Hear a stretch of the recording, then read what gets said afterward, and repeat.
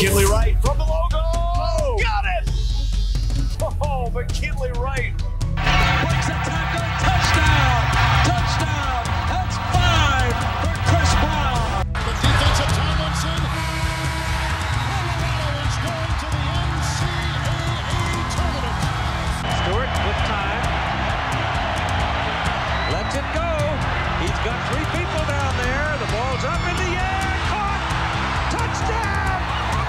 Caught by Westbrook for a touchdown!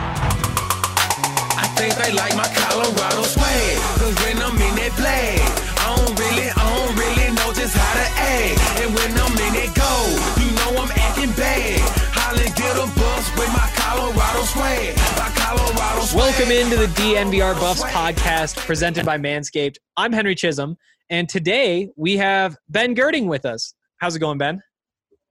Not too bad, all things considered, wrapped up cozy at home just like everybody else. So it's good to be back on the show. Yeah, it's been a while. So Ben and I both sat through Rick George's press conference today. He met with the media. It looked like there were probably 30, 35 people on the call.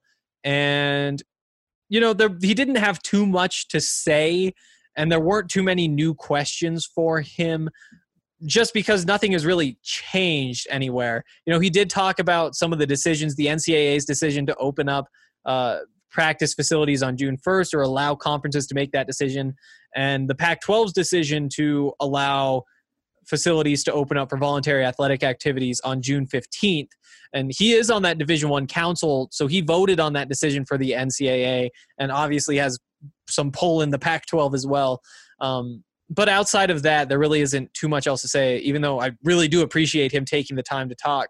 And I'm just curious for you, Ben, what was the biggest takeaway from today for you? Well, I think it was the subtle optimism in his voice, I think brought, a little bit more hope back. I think his last press conference would have been sometime mid last month, and he was very, very pessimistic in his answers and whatnot. And I think you saw Rick open up a little bit more. Now, with that being said, he did not stray away a whole lot from his opening script.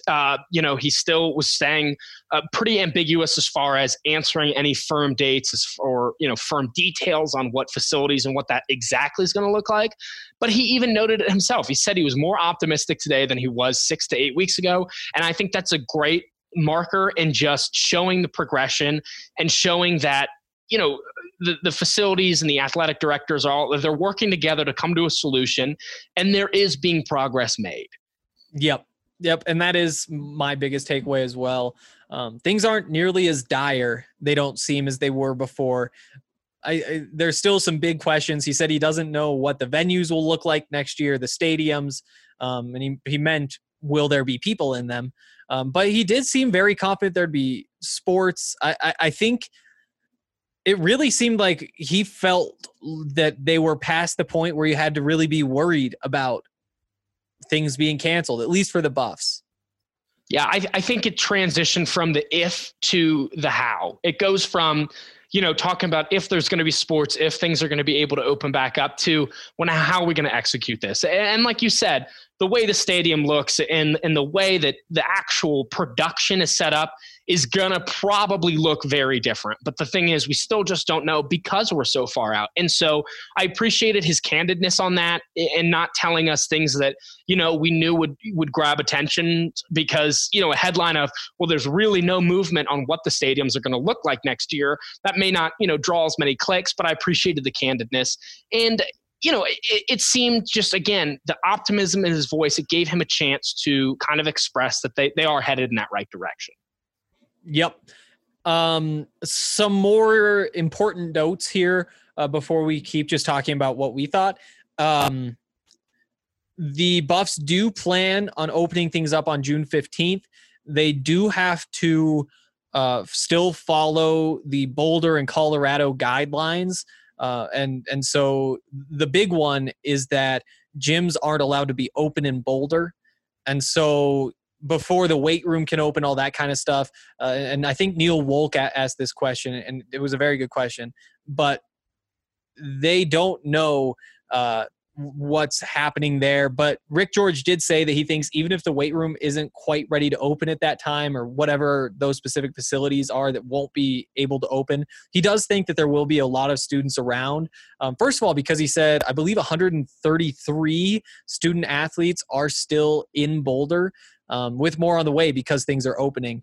But I mean, yeah, that's kind of the situation. He thinks that because they have the Student Success Center open, they can set appointments with the trainers for whatever they need help with. They can use some of the other facilities. He thinks that there will be plenty of student athletes coming, and he's been in contact, or his staff has been in contact with them recently to try to figure out what's going on.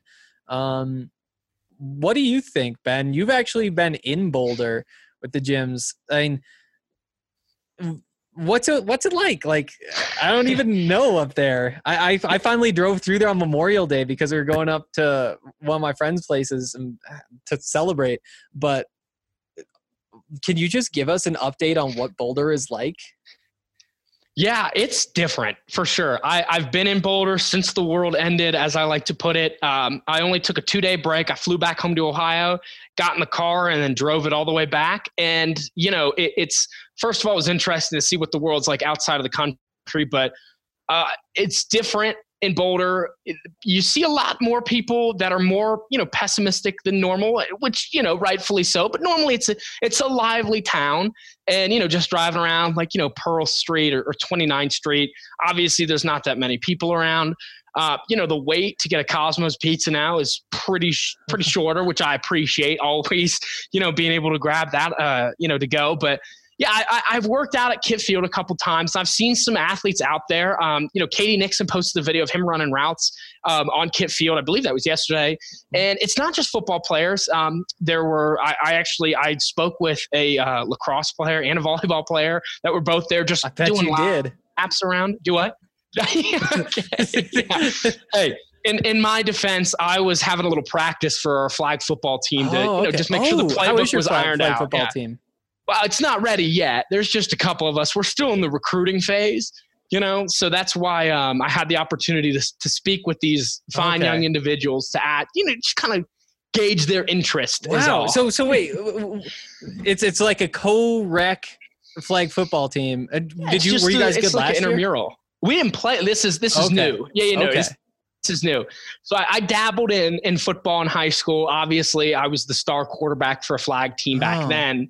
So I had to, you know, take my talents up to the Rockies naturally. So, but no, yeah. So no, I've seen athletes working out there. The school itself, the campus itself is starting to open back up as far as people working out and running outside, which I think is great to see.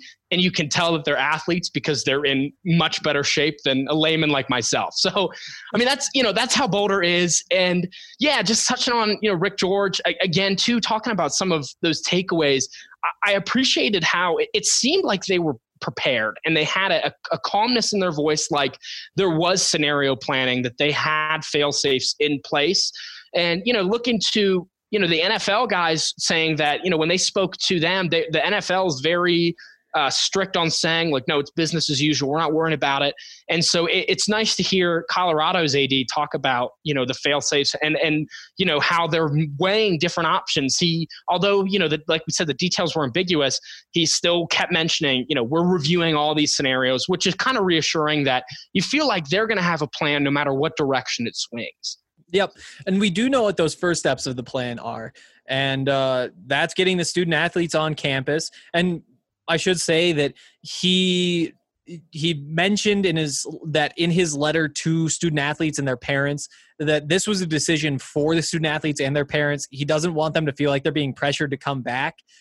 He just wants them to know that the Buffs feel like they are ready to take them back if they think that that's a safe decision for themselves.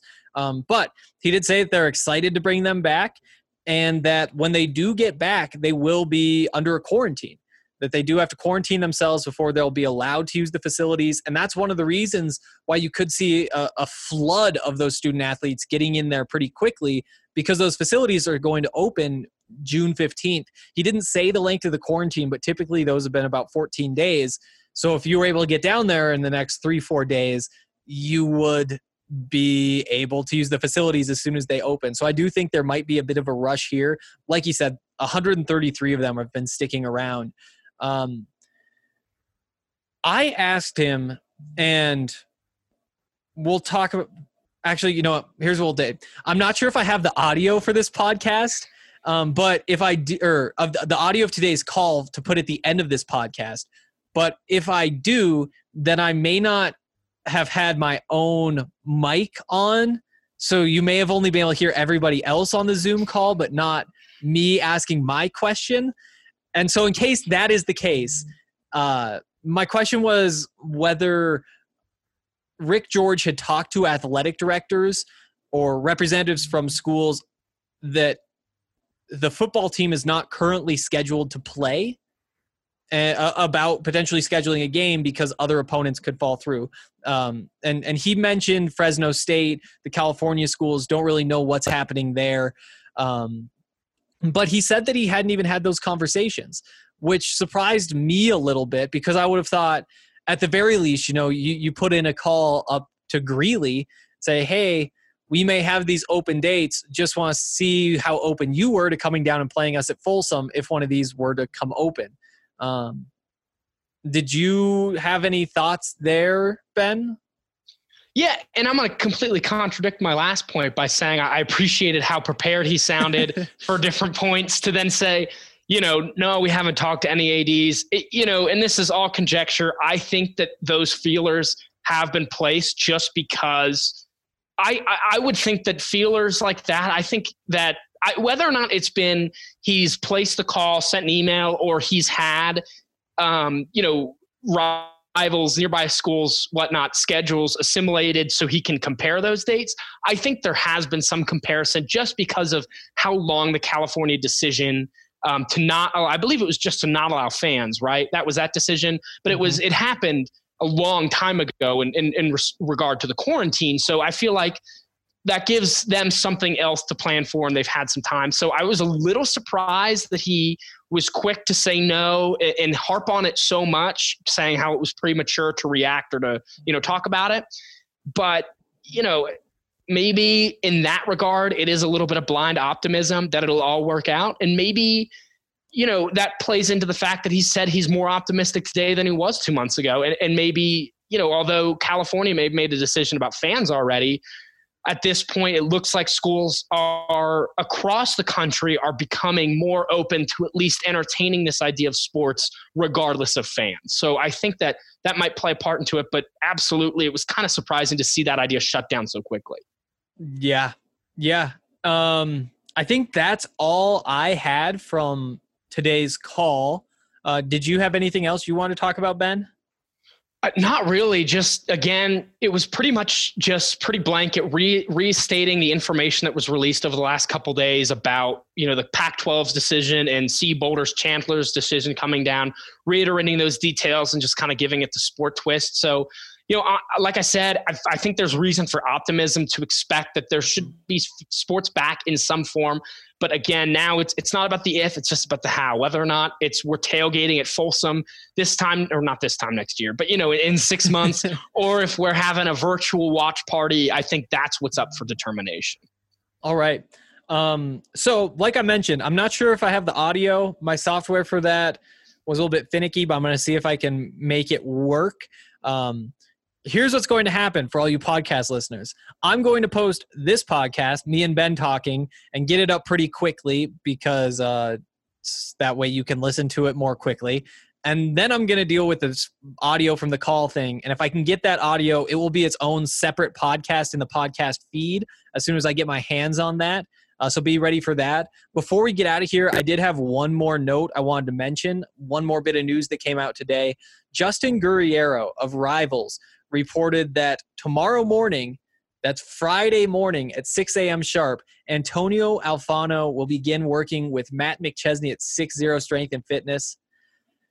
That's what you want to hear.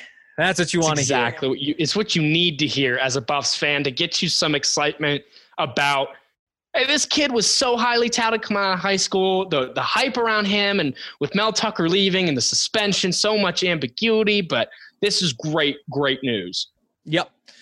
For the very least, we can be confident that he will be in the state of Colorado for the foreseeable future, which is important. That means he's not following Mel to Michigan State. He's not trying to transfer to whatever other school. Maybe not the end of the story here, but at least there is a little bit more.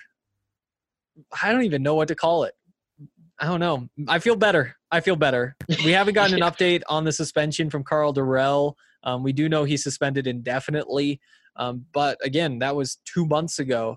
So who knows what's going on there. Hopefully we get a chance to talk to Karl sometime soon.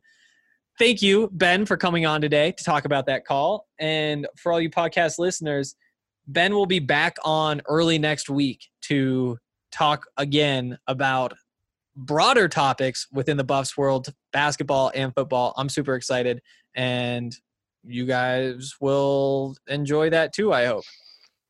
All right. That's going to do it for today. If you guys have any questions, feel free to send them in. Leave them in the comment section of the post for today's show at ddmvr.com, and we will get to those on the next episode. I think they like my Colorado swag, cause when I'm in that flag, I don't really know just how to act. And when I'm in that goal, you know I'm acting bad. Holland get a buzz.